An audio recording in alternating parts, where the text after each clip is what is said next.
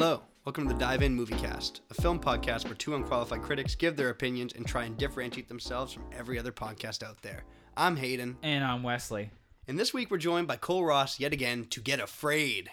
Just Hello. like Beau. It is cool. It is Cole is back. Just afraid.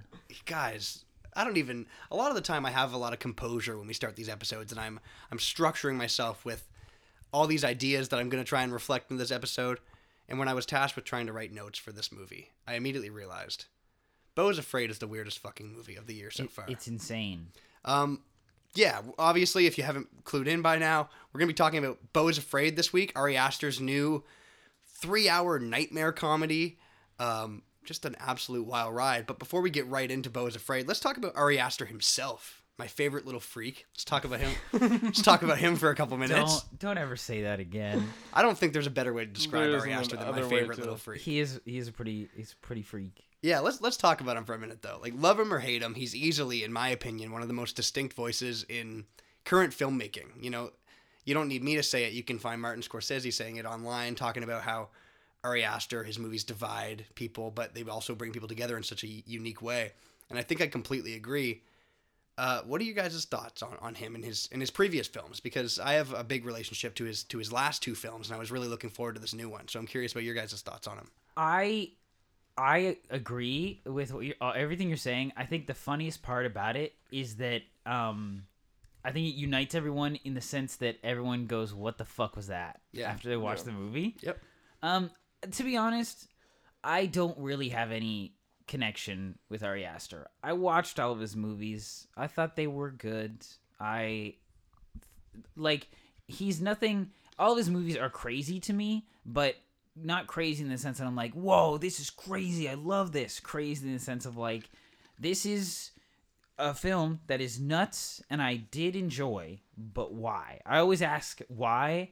And I think I'm starting to understand why, because you do need those more out there, more interesting voices. But it's just like, what the fuck, man? What's going on in his little head? I'm just so curious. I'm really worried about him. I think he needs therapy. I think he's so important in Hollywood in general, just due to the fact that no one else is really putting out movies in this degree. Like, nothing else that we see makes us go, like, what the fuck?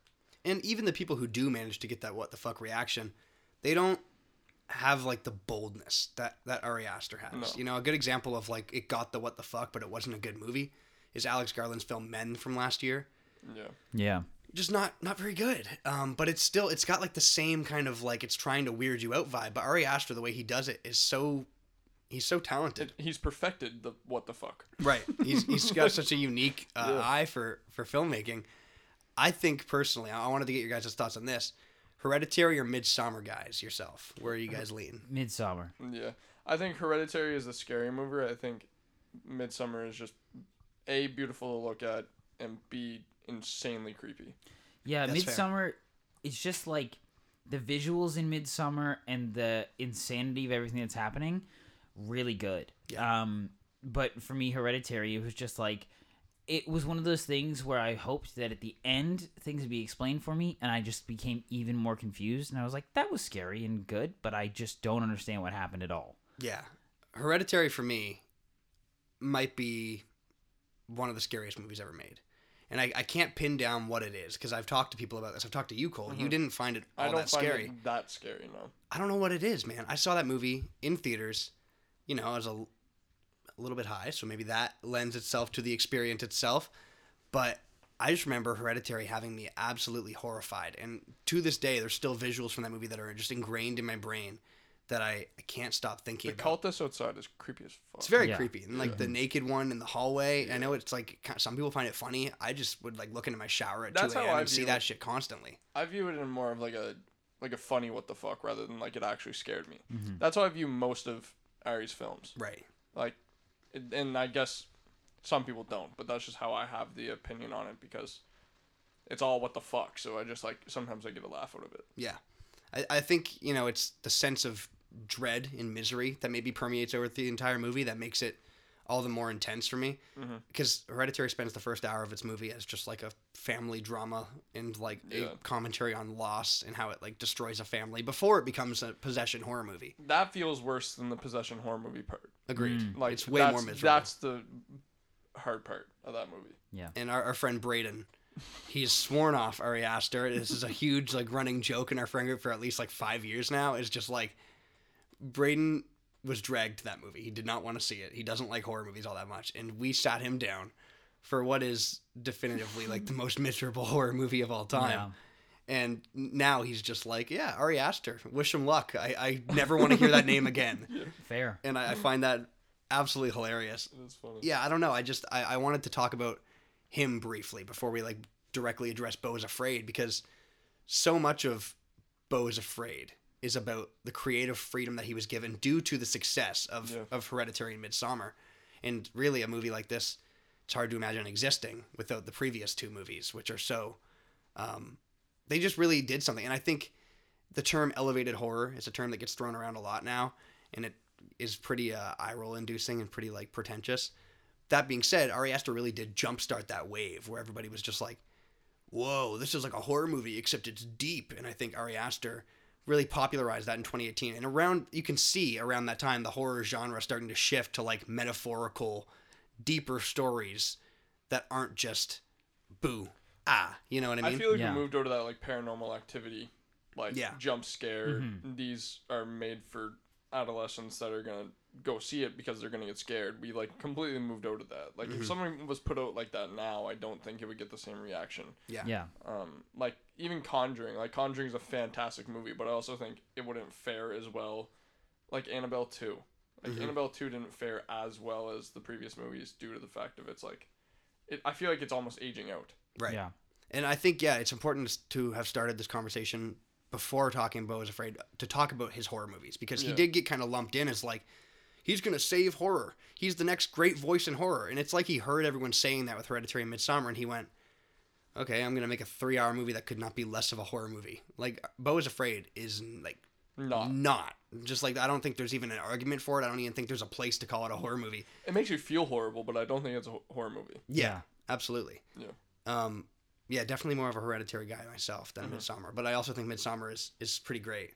So, Beau is Afraid is an absolutely wild swing. Wild swing. Nuts. Insane. It's hard to even believe that A24, 2 movies into his filmography, was just like, how much you need? 40 million? All right, here you go. Done.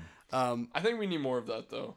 And I know that's like a dumb thing to say, but I feel like creative freedom and people like producers and shit like that just allowing people to make movies that they want to. Yeah. I think that's needed.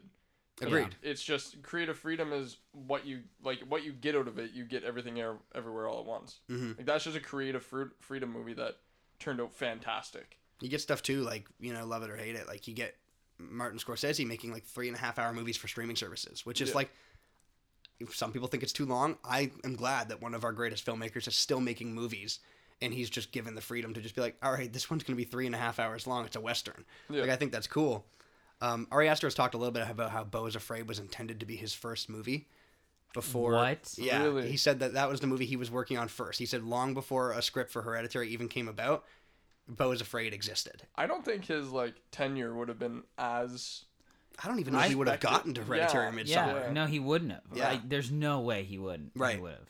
I don't know how this movie's doing at the box office, but I do know how it's doing amongst people in my life who have seen it. Yeah. I loved it. Cole, I think really you loved it. Yeah. Wesley, I don't know about you. I'm so on it. Right. I went to this movie with 2 people who left halfway through because they were like, this is awful. I think that's a fair reaction. I think it is too. And then Morgan, our friend Morgan, he hated it. And he came up after, he's like, I have brain damage. I think that movie has actually given me brain damage. Yeah. And I think that's fair. I think if you walk out of Beau is Afraid thinking, I don't know what to make of this at all, that's completely fair. So that leads me to a question. What did you guys walk out of the theater thinking about Beau is Afraid? I remember leaving the theater, and it was just me and Amy.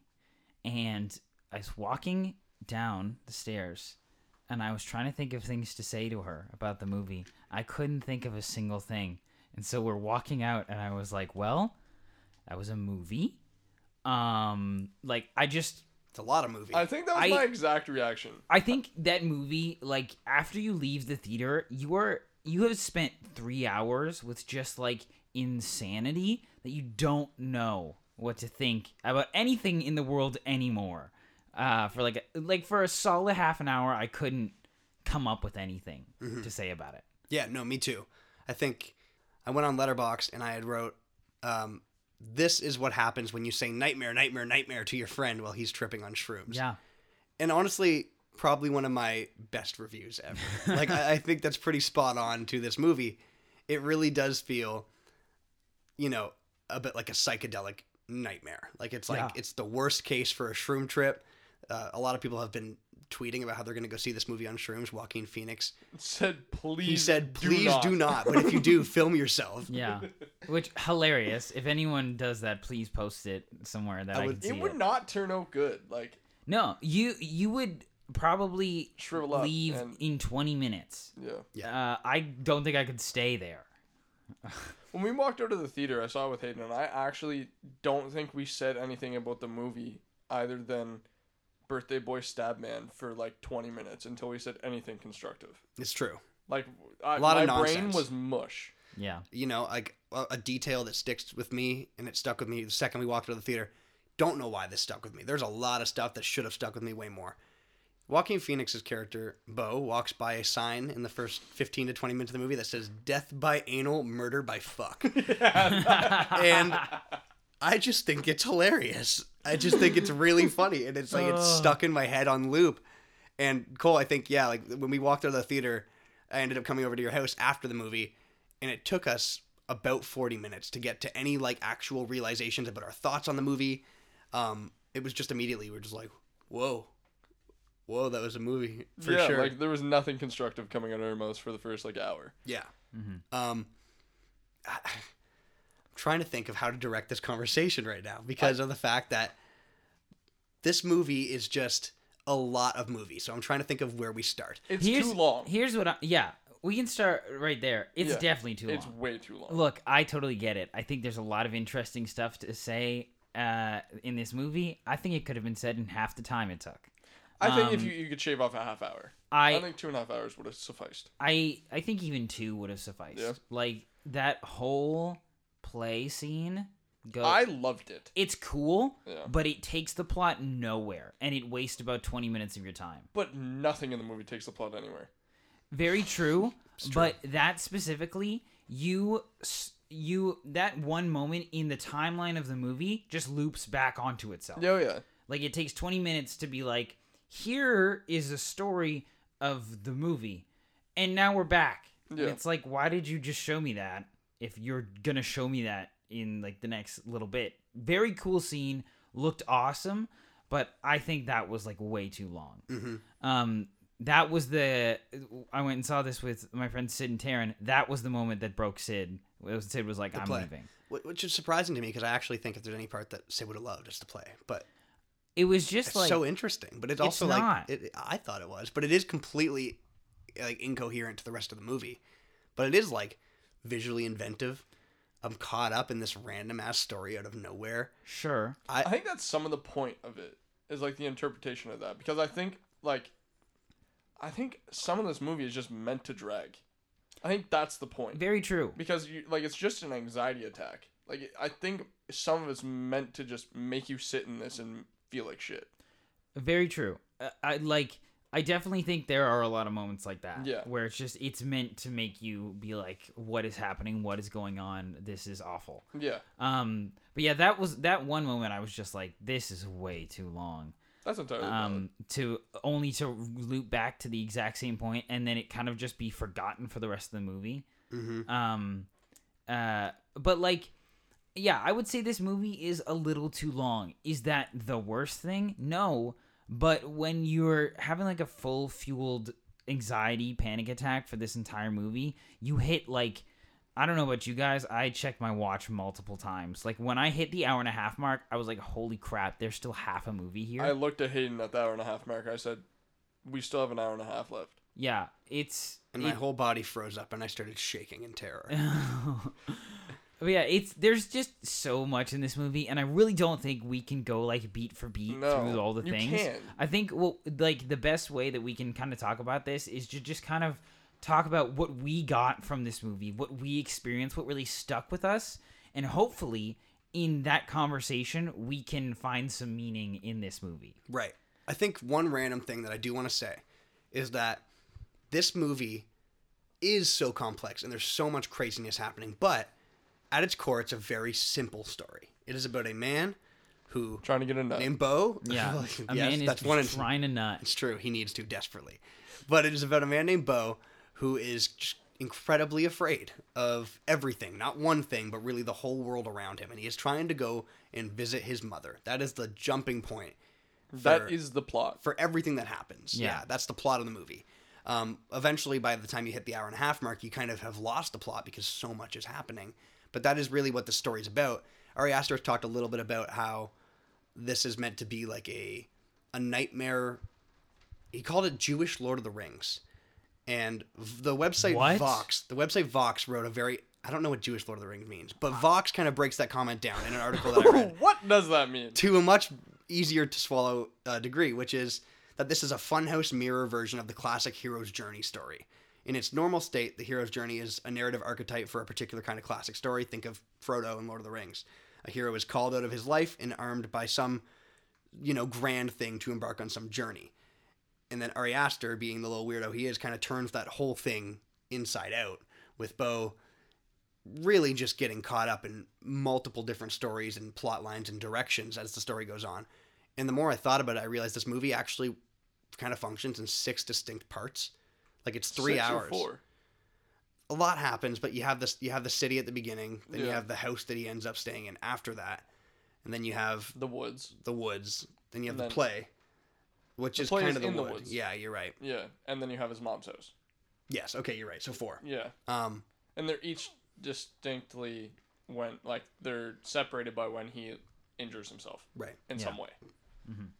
So I don't necessarily know what the Jewish Lord of the Rings comment means, but I do find it interesting, at least, to pick apart the idea that this is pretty much meant to be like a nightmare-inducing inversion of what a classic hero's quest is. Yeah, exactly. Except he's just walking to go get a nut. Except it's all happening in Mordor. The Yes. entire movie is just Horrible. Yeah.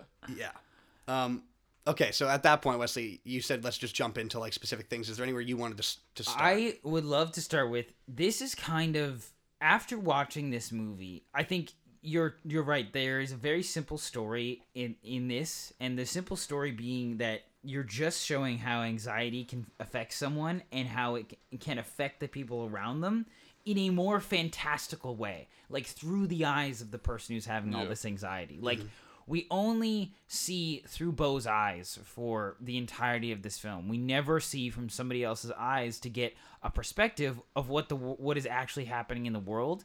And so I think this is just a way to show a character who struggles with anxiety so much that it actually paralyzes him to the point where he is forced into his worst situation dialed up to 11. Mm-hmm. Like, I heard an interview where someone was, I can't even remember what the person was, how they were involved in the movie or the specifics of it, but they essentially mentioned that throughout this movie, Beau is constantly thinking of all the wrong things that could happen to him, so much so that he creates this version where all of the worst things are happening all at the same time. Mm-hmm. Like, he thinks to himself, oh, if my apartment is unlocked and I leave, every single crazy person off the street's going to go in there, destroy my apartment, and I will have nowhere to live.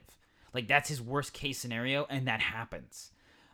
Or, like, the great way to describe it is that scene in the bathtub, where he could so very easily just get out of the bathtub, but he's so scared of what is going on that he sits there in the bathtub until the guy falls on him, and then they start wrestling. I don't know. I don't know what's happening in that bathtub Half scene. of this movie, like, I'd say a good portion of this movie, I spent laughing. Yeah, that's the thing. Like that is the other thing too, is there are genuinely funny moments in this that are like dark humor funny. Like And- him sitting there in the bathtub and the guy just above him shaking his head like, no, no, no. Like I lost As his my feet start to shit, slip man. and he starts to Yeah. fall, yeah.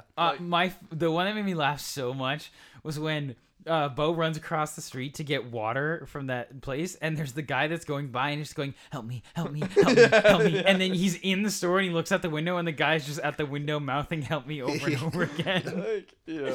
It's just, there are like genuine moments that are like, this would be terrifying to happen in real life, but this is hilarious on screen. Absolutely. So I feel like a majority of this movie is just like Beau's worst nightmares coming to life. Yeah. Yeah. And I think that's kind of the best way. Like, that's what I got from the movie. And I'm sure that there are a lot of other things to get, but that's kind of the main point that I got.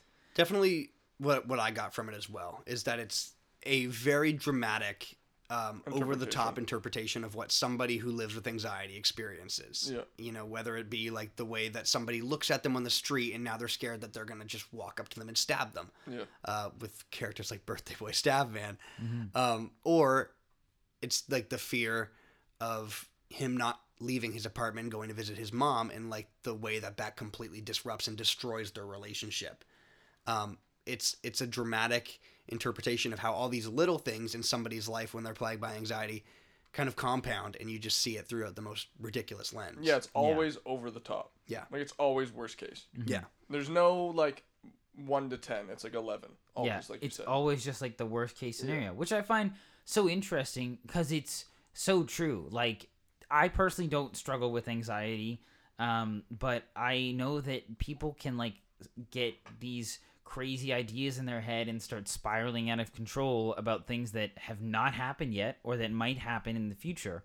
Yeah. And it's like a very serious thing that can really affect people's They day can to day. debilitate people for sure. Like as we see in this movie, but also in real life, like it can happen. Yeah. And so I find it so interesting to view it through this crazy, fantastical, insane lens that Ari Aster does put us through. Yeah.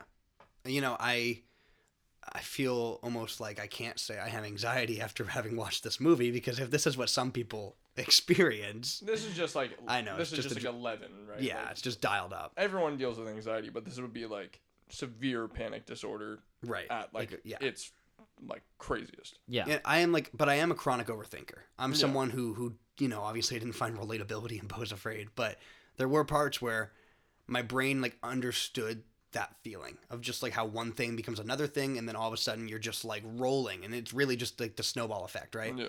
And I think that's what this whole movie is. It's really just like something happens to him, and then another thing happens to him, and then you just get caught up on this big journey.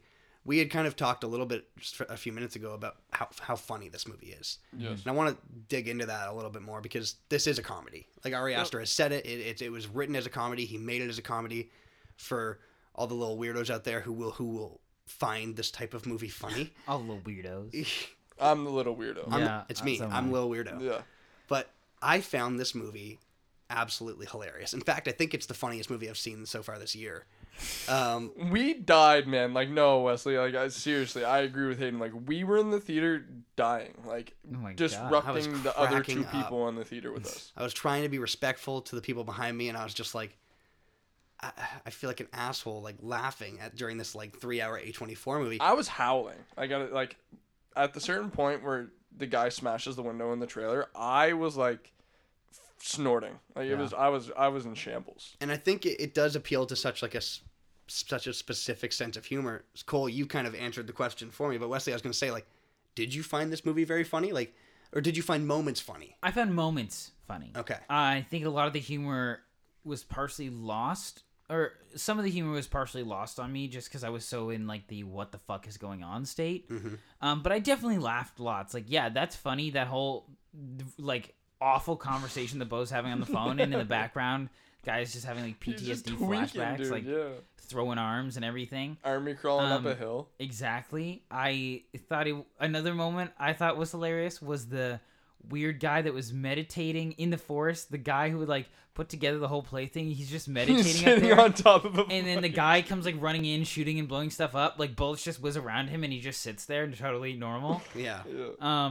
There's definitely lots of funny moments in here. It's just there is so much like insanity going on that I definitely missed lots of them. Like, Yeah. I've been told that there's a lot of funny things on the signs in this movie. Absolutely. I missed like every single Oh, one really? of Oh, those. the signs are amazing. They're so funny. Because I was just in such of like a what the fuck state. Erectus ejectus. That's what it's called. Didn't see that. That's the The strip Beau's club apartment below building us, is yeah. directly above a store called Erectus ejectus. Oh, wow. It's like a sex shop or something. What does it say on the side though? It says something fucked on the side too. But A lot of weird visual signs. And this is random, and at the risk of disrupting the question I had asked, like, there's such a impressive nature to the production design here. Even though it's so, like, obscene and ridiculous and over the top, I was watching this movie and I was just like, damn, Ari Aster is flexing his filmmaking abilities in the weirdest way. It's like, he's just like, look what I can do. I'm going to show off Erectus ejectus, and as I had mentioned, death by anal, murder by fuck. Like, just so funny. I don't know. I thought the production design here was pretty impressive, even if it was like absolutely cracked out weird. Yeah.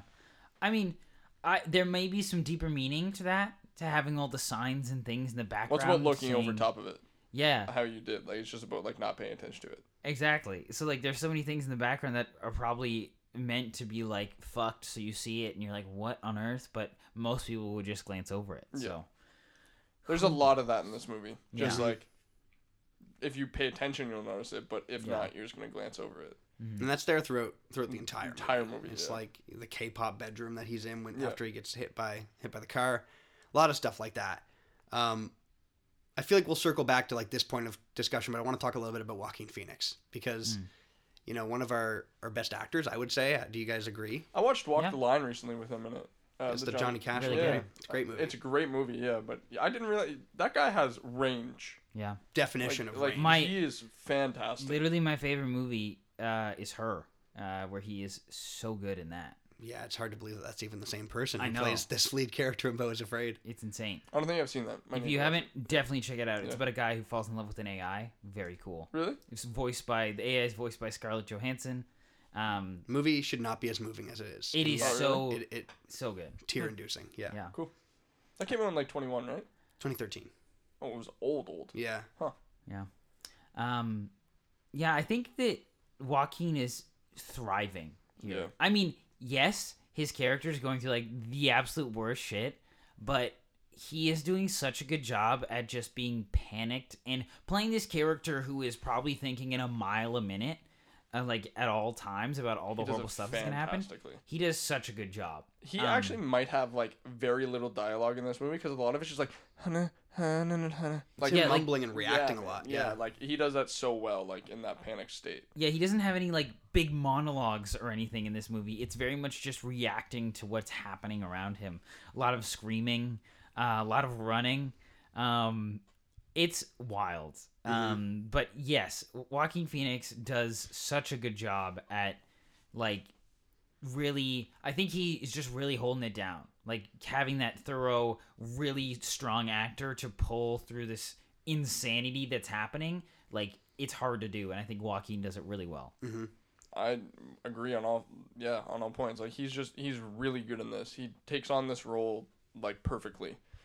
Yeah. I think without a performance like this, which is so serious and dedicated in a movie that is not, Yeah, true. Like I think this movie would fall apart, quite honestly, without like a extremely talented, dramatic actor like Joaquin, who's capable of taking these moments that are completely insane and finding like some sense of levity in them, or some sense of like sympathy, whether it's like through the way you see just how terrified he is on his face.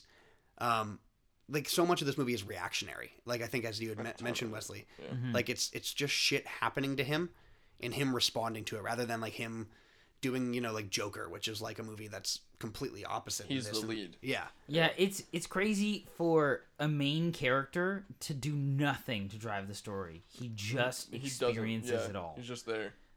He's just there, and that does become like a fault of his character that he doesn't actually take charge or actually do anything. He just lets things happen to him.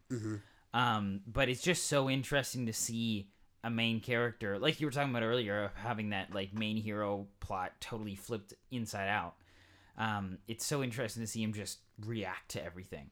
Right. Yeah. Like circling back to that idea, actually, like Frodo on his hero's journey quest is taking a lot of charge, right? He ends up with the ring, and he ends up leading all these people to one common goal.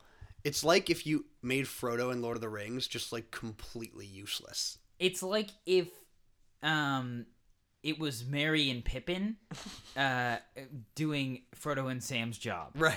Yeah. It's actually a good way to word it. Because they'd be like, "What? I don't want to be a part of any of this," and it's like, "No, go." So yeah, wild. I also just wanted to talk about the performances on a broader level for a minute too, because really, everyone here, even in their very small roles, is like very good. A name that I want to mention because he got some real good laughs out of Cole and I is Nathan Lane, who plays the father who takes Beau in after Roger. Roger, yes. Some really great lines. Can't leave yet, my brother. Same voice actor's Timon, man. I can't. Is it? Yeah, that's an actor for Timon in The Lion King. Wow. He's really good in this movie in such a small and thankless role. He really doesn't have anything to do, but it's such little line deliveries, like when he's talking to Beau and he's just like, "No can do, my dude," and like just stuff like that. It just had me really cracking up. Him trying to make like brightness out of a family that is like falling apart at the rails, like just like it's... I love how he's like injecting sedatives into this crazy guy who's got PTSD. He's like, "It's all good, Beau. He told me yesterday he loves you." Like sedative right into his neck. He's like foaming at the mouth. He's like, I don't know if he loves him. Yeah, I'm not sure about that one. Yeah, he was really funny. I also thought that that Parker Posey, who shows up for a very distinct scene where Beau is, the spoilers because we're talking about the movie, when Beau gets his nut, the girl that he does so with. Whoa, wait, are we going here right now? I had one other character that we didn't talk about. Okay, yes, let's do that. The little sister of the daughter of Kylie Rogers. Is the actress. She's in Yellowstone as well, and is really good in Yellowstone. Yeah, she plays the younger Beth in Yellowstone. She's fantastic in Yellowstone, and here she's absolutely horrifying. She's a menace. Like she's crazy. Scary. Like her screams in this movie are petrifying. Mm-hmm. And she does such a good job tapping exactly what Ari Aster was going for with this movie, which is a perpetual state of anxiety. Mm-hmm. Just like making the audience's whole body kind of clench up just at the sight of her. I'm just like, this is skin crawl. Like the scene where they're in the van and Beau is just smoking. I was like, ugh. Yeah. Oh, there's so many lines of dialogue in there that are, that's where that movie got me into like I was just frozen. Yeah. Last name I want to mention, Patti LuPone, who plays Beau's mom. She carries this movie in the last hour. Holy shit! It's just carries like acting showcase. And Patti LuPone's a very respected actress. I'm actually not too familiar with her, but I'm sure I've seen her in something before. But people really love her, and I get why. She's I remarkable can't say I've seen her in a lot, but she carried the last hour of this movie. Circling back to somebody who is taking this movie completely serious. It's like Ari. It's so funny because a lot of the time you'll have the director taking the movie so serious, and the actors will be doing goofy things with their role. This is the opposite. You have a lot of very, very dedicated, serious actors, while Ari Aster is just behind the camera giggling like a little weirdo. Yeah. Like he's like, "Okay, guys, get ready. Bring in the giant penis. Bring in the giant penis." Or as the internet has referred to it, Jabba the Nut. Horrible. Okay, you can go back to Parker Posey. Yeah, do you want to go there? Let's go there. Let's go there. Yeah, why not? Okay. Do you want to start? Yeah, I want to start. Yeah. What the fuck?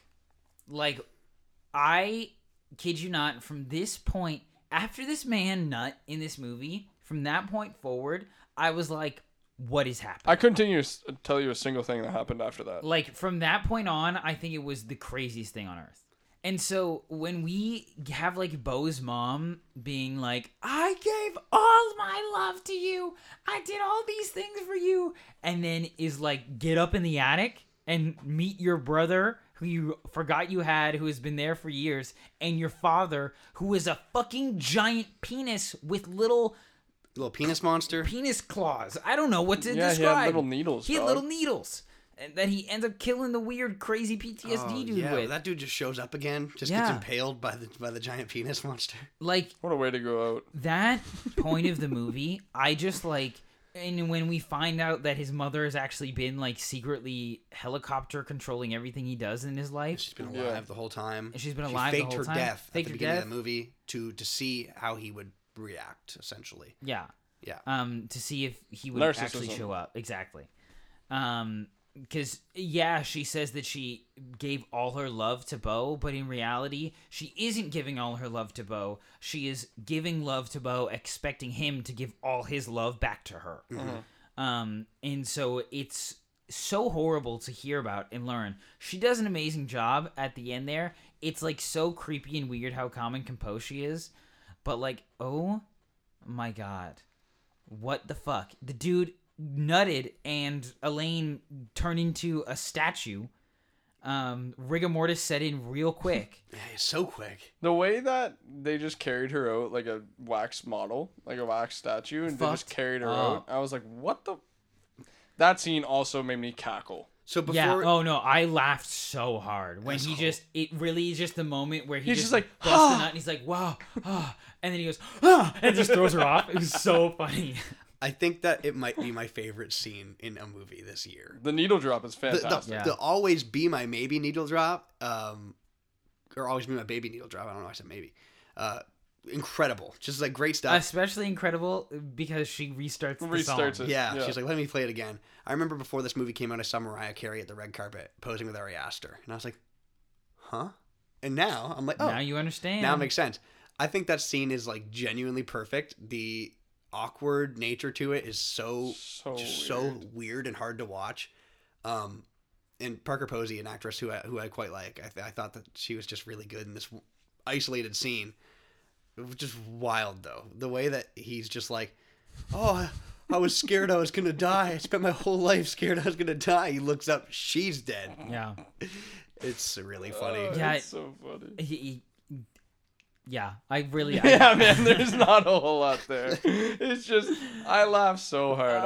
I was just dying because I was like, there is nothing worse than that could have happened to him. Yeah. He probably would have been better off dying I himself. think he would have preferred it. Yeah, like... And I remember you looked over at me and you said, there's no way this movie is going to end with him nutting and dying. They've been mentioning throughout the whole movie this idea that he was born into this world by his dad essentially leaving it. That his dad came and... he came and went. Talking about this.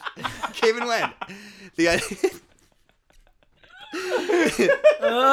The idea that his father, dies the second that he gives way for Beau to come into the world, literally, is extremely brought up a lot throughout the movie. It's extremely interesting. And then I thought that the payoff here would be that he dies the same way his father does. Psych, they pull an Uno reverse card on you, and it's even better for it. But you said to me, I think the movie's going to end here with him nutting and dying. And I was like, brother, we got 45 minutes left. Yeah. This movie is going to keep going. Yeah. That being said, Patti LuPone, I do think is where the movie... If anyone's going to debate about this movie meaning something, it's the last hour. Yeah. It's where it really kicks into gear, because my interpretation of it, beyond we're seeing the world through the eyes of somebody who has severe anxiety, is the idea that this is like PTSD. That his mom owned him and kind of controlled his entire life. You can see him in all these posters for her company. She's a very rich woman. And the idea that he's essentially been reduced to this version of who he is because of the way that his mom has pretty much micromanaged his entire existence. Well, but he also very clearly has mental illness. Yes. Beyond just anxiety. Because A, he was born without oxygen and got dropped on his head as a baby. And B, he grew up traumatized with losing a brother who he barely knew. And then just having this huge CEO helicopter mom, essentially trying to give him love in a way that he could never return, and then blaming him for that. Yeah, resenting him for being, a child. Yeah, in a sense. Yeah. All of my questions are in the last hour. Sort of that big wall that we see, all of the pictures and the years of her company, because Beau is in all of the pills, all of the pill posters, he's in all of them. Mm-hmm. So I don't know if it's A, he's on all of them, or B, she was just like, I have a son who can take pictures. To be honest, I think it's A, that he's on all of them, because, and this is my thought process with the company that his mother runs, I don't think that's a company because she wanted to be a businesswoman. I think it is a company for her son. Because she makes the pills that he uses. She owns the building he lives in. She makes the food that he eats. Right. The packaging for the food he eats. Yeah. Like, it almost seems like it is a company to help his Like son, tailored help her him, son. And so I definitely feel like a lot of that stuff was made for him. Yeah. Like, he is in those pictures because he's on those drugs. Mm-hmm. That's at least what I got from that. Yeah. From also Big seeing, like employee yeah. wall thing. All of the whole family that he stayed with in the second act is on there too. Yeah. So I like it. That's where all my questions come from, because it's like, did she just tailor this entire experience to put him through hell? Maybe. Hard to say, but I will say yes. I think. Yeah. I like the idea that this whole journey that she sends him on is pretty much a narcissist's test to see how much someone actually cares. So she's really put all these obstacles and menaces to society and all these people in his way just to see if he would still try and make it to her. I would have knowing gave that up she's a long quote-unquote time dead. ago. Yeah. Yeah, same. I would just Yeah. be like, fuck this. Literally, the second my keys got stolen, I would have been like, nah. Yeah. Which Sorry, is- Mom, you're dead. You can I'm haunt not me. coming. I'm not making it. I'm sorry. I'm not joining. No, I do think that that's a solid question to ask. And yeah, I basically think that his mom and him have maybe the most toxic relationship that a son and mom can have, which is codependent and yet resentful towards the fact that they're so codependent. You know, like she almost needs him to need her, and she hates him for needing her so much, and onwards. And That's where it goes. Yeah. do you guys think like Ari Aster set out to make like this movie like an unsolvable puzzle, or do you think he's very clearly like trying to do something with like this core messaging of the movie in the last hour? I would say it's a bit of both. I think he is trying to give some kind of ending to this through the mother, but at the same time, I think he's leaving some weird, vague mystery to leave some stuff open for interpretation. Does it work necessarily? In my opinion, no, because so much of the stuff that he's leaving open-ended has to do with the mother and like all of Beau's childhood, and so it leaves it does close out the, oh, is his mother actually dead? No, she's not. She's actually here, and like their relationship and how that works. But it opens up so many more things, like what was Beau's childhood like, knowing now that all of it was almost tailored by his mother. Like, how did his mother come up with all these things and tailor them exactly to Beau so that would be all of his things? Why does his mother resent him but still does all this stuff because he loves him so much? Like, you know, I think it opens up more questions, and it does make some sense of things, but I think it leaves a couple things a little too open-ended for it to really give it a conclusive finale. There's so many distractions in this movie to have like a finite answer. Yeah. Like there's way too many distractions to actually be like, oh, this is the point of the movie. Right. Like, so I think that in the last hour he definitely tries to recuperate it all, but I don't think that it answers them. Do you know what I mean? Going back to Nathan Lane, he was doing an interview, and he had just mentioned a specific quote that I thought was like pretty funny.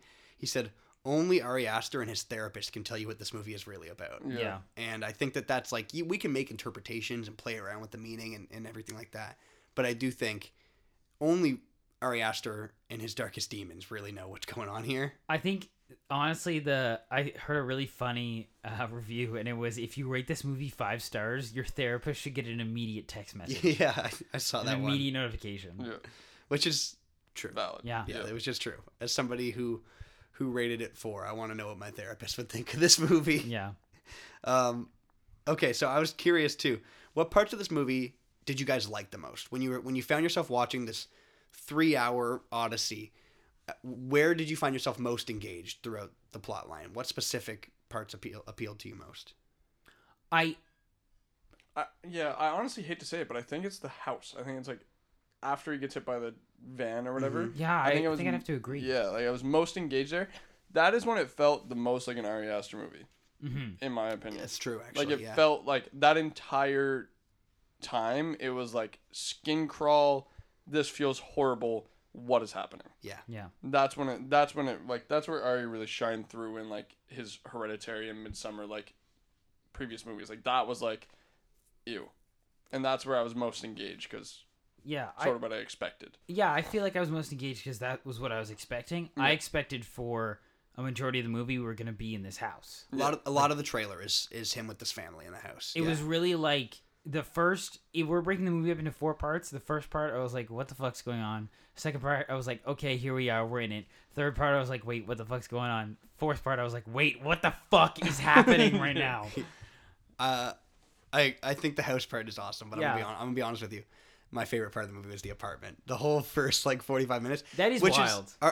Our friend Nick Long said that's his least favorite part of the movie. He said that part pissed him off. It was like infuriating. I just thought it was so absurd in such a unique way. Like it felt like what it would be like to live in Los Santos. You know, like GTA 5 Los Santos. In Gotham. Yeah, bro. Like even worse. Like there's like dead bodies just like laying there and just like rotting on the sidewalk. There's like cops that are just like shooting at you for nothing. You walk outside your apartment and there's like 8 people. I'm gonna get you. Like it's like crazy. Yeah.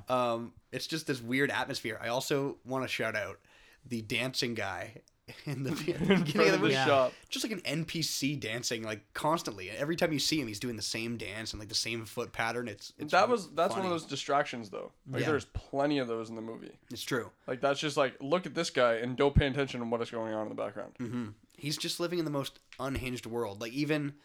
And this is at the very beginning of the movie when he gets like the note slid under his door and he's like, "Hey, you need to be quiet." And he's just like sleeping in his bed and he keeps getting these notes. They get more and more aggressive. He's like, "I tell you to turn the fucking music down and you turn it up." And he's like, "What do you think about this? What do you think about this?" Just the loudest like dubstep music ever. Like I just thought it was like, it's so nonsensical and completely absurd. And it's a crazy way to start this movie because it immediately throws out any expectations of this movie making sense. Mm-hmm. Yeah. But I found myself really, really into that particular part of the film. To be honest, a moment in the very beginning that I do vividly remember that I think is so interesting is when we first get that kind of like pan after he leaves the therapist, we get that weird pan shot of like what's happening in the streets of right outside of his apartment.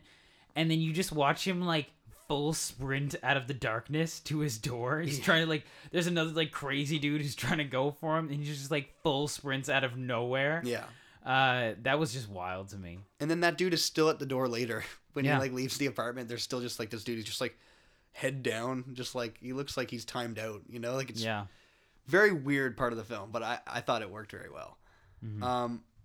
Okay. I want to talk about the actual ending because I kind of want to, me and you haven't talked about this. No. I want to not be too pretentious, but I do want to analyze what it all means and what it's all trying to say. Because I have some ideas and that I think are pretty interesting.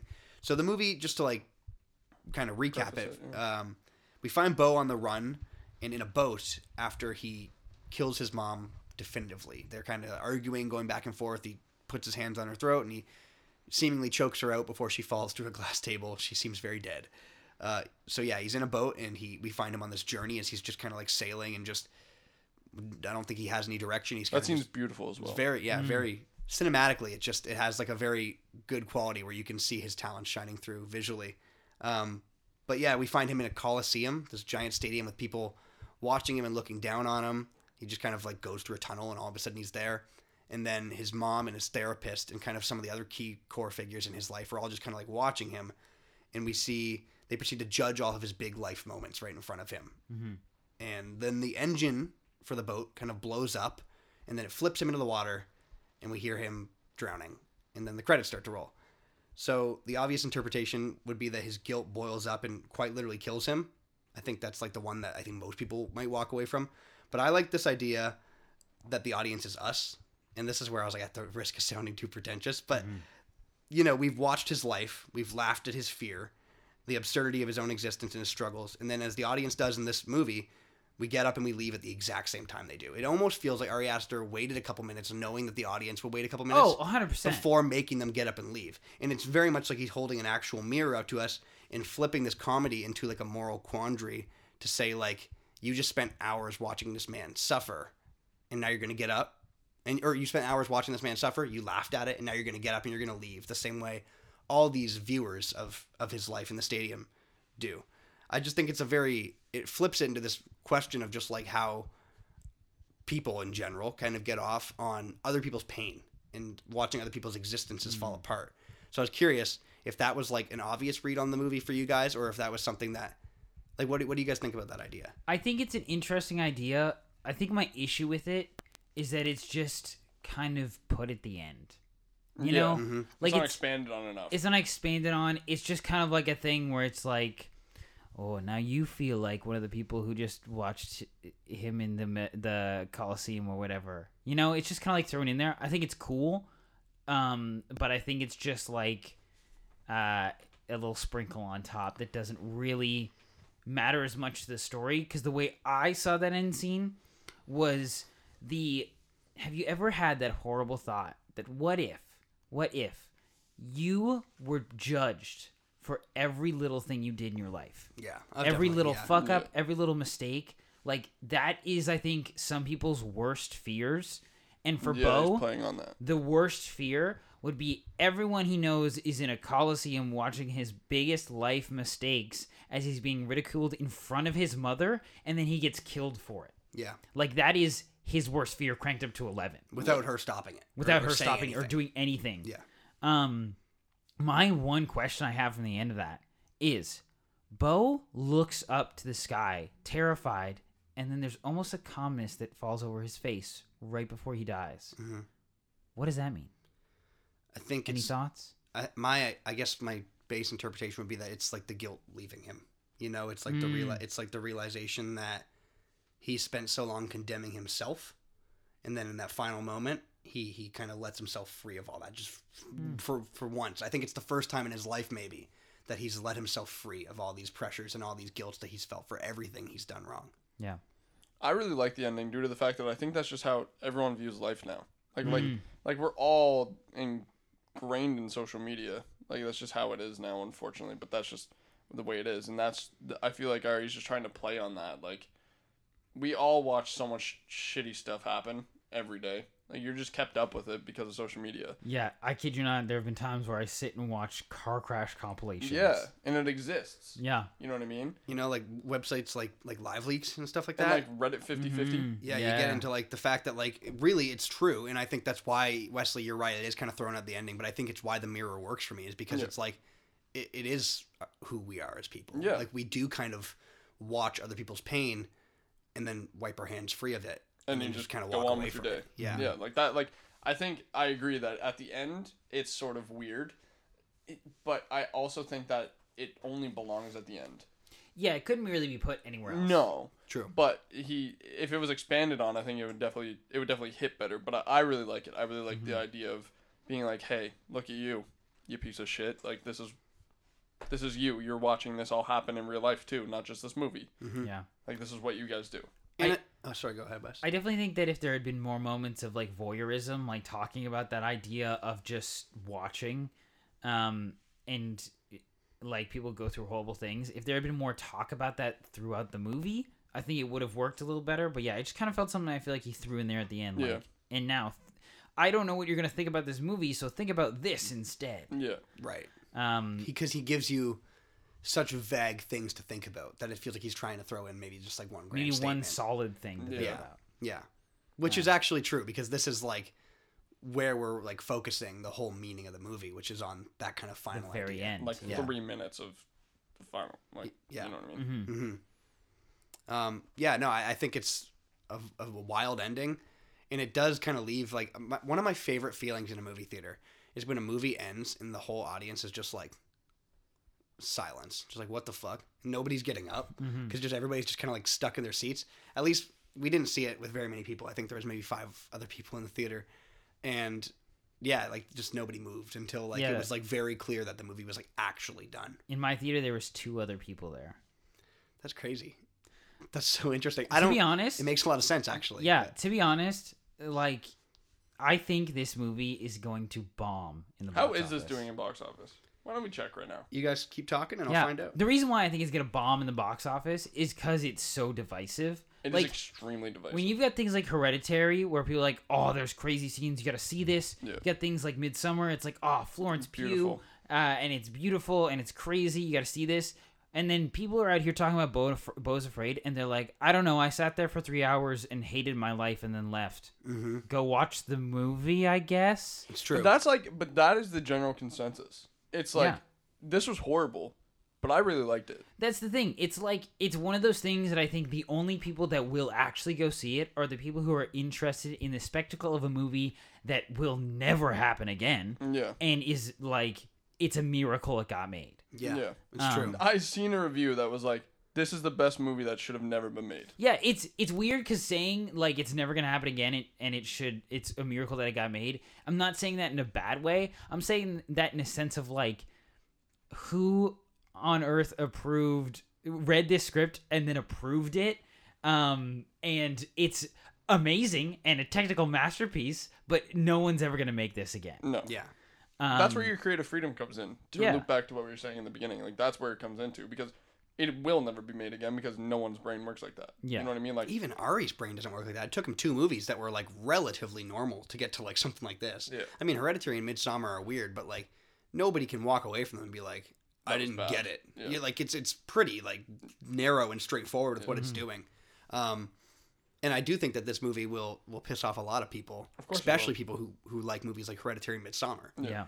Because Midsommar, you know, is like a culty, like it's got weird, Really like creepy. trippy, psychedelic stuff, but it's all like, you get it. And same with Hereditary. Hereditary was immediately praised as like changing the horror genre and like a modern horror masterpiece. And Beau is Afraid doesn't fall into either of those boxes. no. To answer the question that we had asked about how is this movie doing at the box office, its budget was $35 million. It has made, it's been out now for a week and a half, $5.8 million.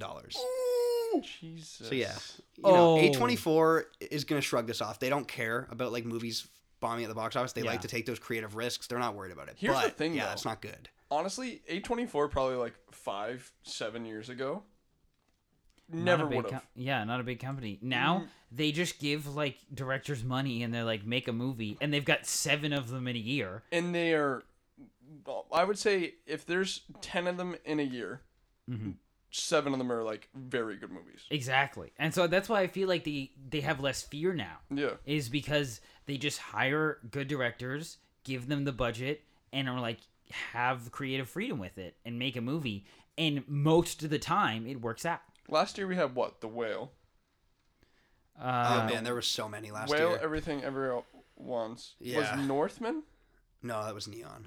Was it? But they had a big. But year there's a last lot, year. and I It was big. ton, yeah. and I don't think a lot of them were bad. No, I agree. So I think that goes to show that maybe they're bombing at the box office, but you're right. They're going to shrug it off. It doesn't matter.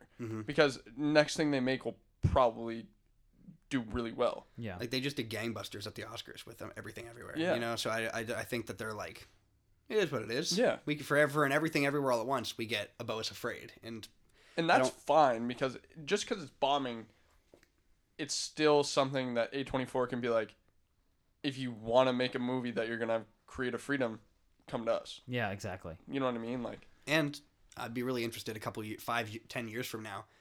I think that there will be a side of the internet that is like Beau is Afraid is the greatest movie ever made. I saw a review, and the guy said, he was like, I don't know if 10 years from now I'm going to wake up out of a nightmare and go, Beau was Afraid is the greatest movie ever made. Yeah.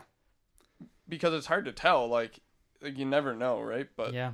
It'll just hit like such a specific group of people. yeah. Yeah. Um, It's definitely gonna become. I feel like it's weird and odd and just like crazy enough and divisive enough that in a couple of years it's gonna become a cult classic. Yeah. Like we don't have enough opinions on it, but I'm sure that was the same reaction to like movies like American Psycho.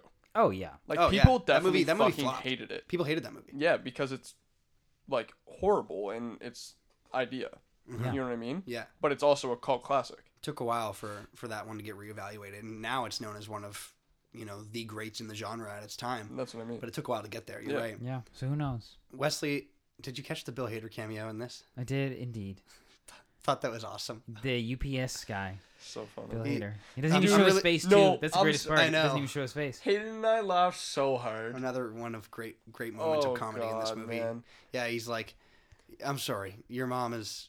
I think this is your mom, but Just hang up and call back. Maybe hang you up got and the call wrong back. number. Maybe it's the wrong number. Yeah, and he calls back. He's like, I'm so sorry. I'm so sorry. Hilarious. So funny. It's really good. It's really good. Oh. I think my last big question: how would you describe this movie to people in your life? What would you, if you not even pitch them on it? Not like, oh, I want you to go see it. If somebody asked you about Beau is Afraid, What would you say? I don't think I can give a better description than your review says. Yeah. Okay. Yeah. It's like your friend is on mushrooms and you go up in their face and say nightmare, nightmare, nightmare. Yeah. Over and over and over again. Like I think that's the best description of this movie I can give. True. I mean, in my review, it was just this is a panic attack on screen because it is like it's literally just like that is what it is. And I want to elaborate a little bit more on my nightmare idea because I wrote some thoughts on it. So I wrote this movie's best described to people as the feeling of a nightmare. In a nightmare, strange and terrifying situations fall upon you before almost immediately and seamlessly morphing into a different setting with different people. Rinse and repeat until you wake up absolutely terrified.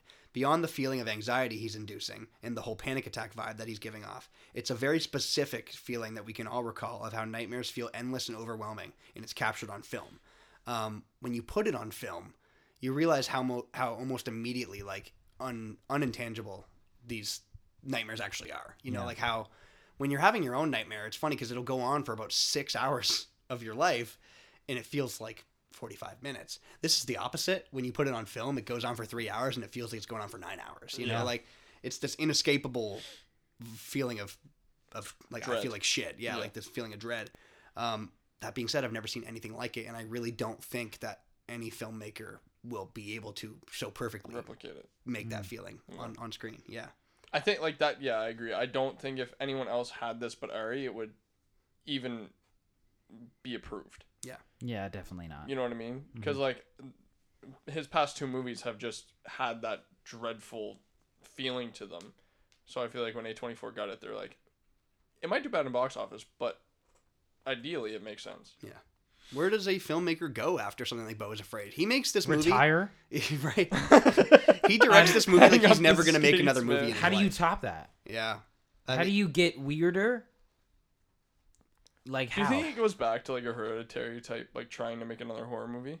Maybe. I think it would be hilarious, and I know this won't happen, but I think it'd be hilarious if he just made another movie like Hereditary, then made another movie like Midsommar, and then like 6 years we get another Beau is Afraid. Yeah, just like he's like, all right, I go back to my roots for the next one, and then I continue to stray in that direction, and now we're back. Nightmare. Yeah. I think he has a lot of room to play though. Like he had such an idea with Midsommar that I feel like he could just take it like completely anywhere as he wanted. Yeah, that's true. I'm also just like, I would go see it. I will see whatever he makes. You know what I mean? Yeah. Like that's just the way I am. I think that he's super talented, and regardless of how I feel about any of his movies, I'm gonna go see it. And what I love about this movie too is we can have all these debates about what does it mean, what is it actually. We could also just end off the episode by saying this movie is just about a dude who just needs to nut. Like, bro just desperately needs to, you know, whether it's by himself or with someone. And so it could be all deep, but it could also just be about a man who is just on a journey to come. Yeah. That's what Beau is Afraid is about. I think Optimus Prime describes perfectly in the Transformers trailer where he goes, let them come. Let Beau come. Yeah. Yeah, I don't know. My last thought is the funniest thing is that Ari Aster seems to have a very great relationship with his mother. She shows up to his red carpets. She supports him. Between this and Hereditary, if I was his mother, I don't believe it for a second. Yeah, I'd be demanding my son to explain himself. Question some things. What are you hiding, Ari? Yeah, tell me right now. So ratings. Beau is Afraid ratings. Okay, we'll start with me. I'm gonna have the lowest rating. After talking about this, I left the theater, gave it a 3.5. After talking about this movie a little more, I think I have to drop it down to a 3. Oh, word. Okay. Look, this movie is made by a very professional director who did lots of amazing technical things in this movie, lots of beautiful things, took us on a wild ride. But in my personal opinion, this movie is way too long. I am starting to have I feel like there's something in the back of my head now that when I see a movie that's 3 hours long, I'm like, you better be really good, or why the fuck do you deserve that runtime? May I suggest to you a movie called Babylon? No.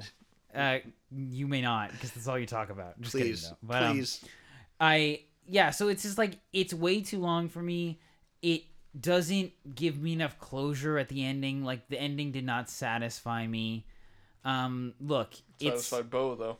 Satisfied Beau. Look, it's a wild ride. It's very funny. I did enjoy it. Would I ever watch it again? No. If Ari Aster comes out with another 3-hour movie, I think after watching this one, I will be debating going to see it. So Midsommar has a 3-hour and 5-minute director's cut. I would watch it. That I really want to watch. Yeah, I'd watch Have it. fun. I think I might give it a go. I'll watch it with you. Yeah, I just like, it was a movie. And I just think that it didn't do enough for me to make me, like, if I had to rank all 3 of the Ari Aster's movies, Beau is Afraid is at the bottom immediately. Me too. Yeah. Yeah, it is my least favorite by him, yeah. But yeah, it just wasn't, I don't know. The penis monster came on and I was like, okay, this whole movie's a joke. This whole thing is a joke.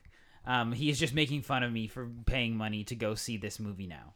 He actually might have been. That's the thing. He definitely. We didn't even touch on this. I think he's making fun of everyone who goes to see that movie. 100%. Yeah, he's definitely mocking his audience a little bit. Whether it's like super intense or whether he's just like slightly playing with the idea of like what they expect from him versus what they get. Yeah, there's definitely some judgment going on. Well, because just like I think it's really well shown in the last 40 minutes that we were just talking about, where he is literally like, the biggest secret, what the fuck is up in that attic? That is the biggest thing that we're thinking about for a ton of this movie. And it's a fucking penis monster. Like, he is literally, that's like... He is up there. Yeah, that's like if you... it's like in the heist movies where they open the briefcase that they think has all the money in it, and it's just got a little, like if somebody drew a dick butt in there. Like, that is that. Yeah, it is crazy that it's so crazy to me that the big monster in this movie is a literal cock and balls monster. Yeah, it's crazy. He's 100% making fun of his audience, but hey, he's making lots of money to do so, and fun. Yeah, I really like Beau is Afraid. Let's go on the opposite side now. Well, I will say, like, it is my least favorite Ari Aster movie. And that's not to take away from the movie itself. It's just to say Hereditary is a 5 out of 5. It's one of my favorite horror movies ever made. Midsommar, it's a 4.5 out of 5. I think that he loses 0.5 for each movie he's made, which is interesting. Yikes. So we get to Beau is Afraid, which I actually think I spoiled my rating earlier in the episode. It is what it is. It's a 4-star for me. 4-star that I hold a great amount of admiration and respect for, but like can't deny that like that runtime, and even though I respect it, in the idea of what it's trying to do, it is suffocating. And the idea of rewatching this is like scarier than anything. It's scarier than the cock and balls monster in the attic. Like I don't think I could process the idea of rewatching this movie. No, I would never. And like I say it all the time on this podcast, but like there is beauty in making a coherent movie that is an hour and a half and is amazing. It's true. It's hard to do, but I agree. It's hard to do, but it's really impressive when it's done. Mm-hmm. I don't think it's very impressive when somebody makes a 3-hour movie and just fills it with stuff. To make it 3 hours when it didn't have to be. I think that's actually lazy because you didn't take the time to go through your script and cut more stuff out. Am I saying that you could... am I saying that Ari Aster is lazy in his scripts? No, he's got so much shit going on, but maybe just a little too much. Mm-hmm. I was really on the fence here. So, like, I wanted to balance it between a 3.5 and a 4 so much, but I ended up giving it a 4 just due to the fact that I actually do really like it. Like, I had a very fun time in a movie where I shouldn't have had a fun time. Very true. But it also made me feel horrible. Yeah. So I feel like it did its job on me, and I also really like the reflection at the end. So it is a 4 for me. But you're right. Same as me. I gave Hereditary a 4.5, and Midsommar a 4.5 as well. Mm-hmm. So this is the only 4 out of the 3.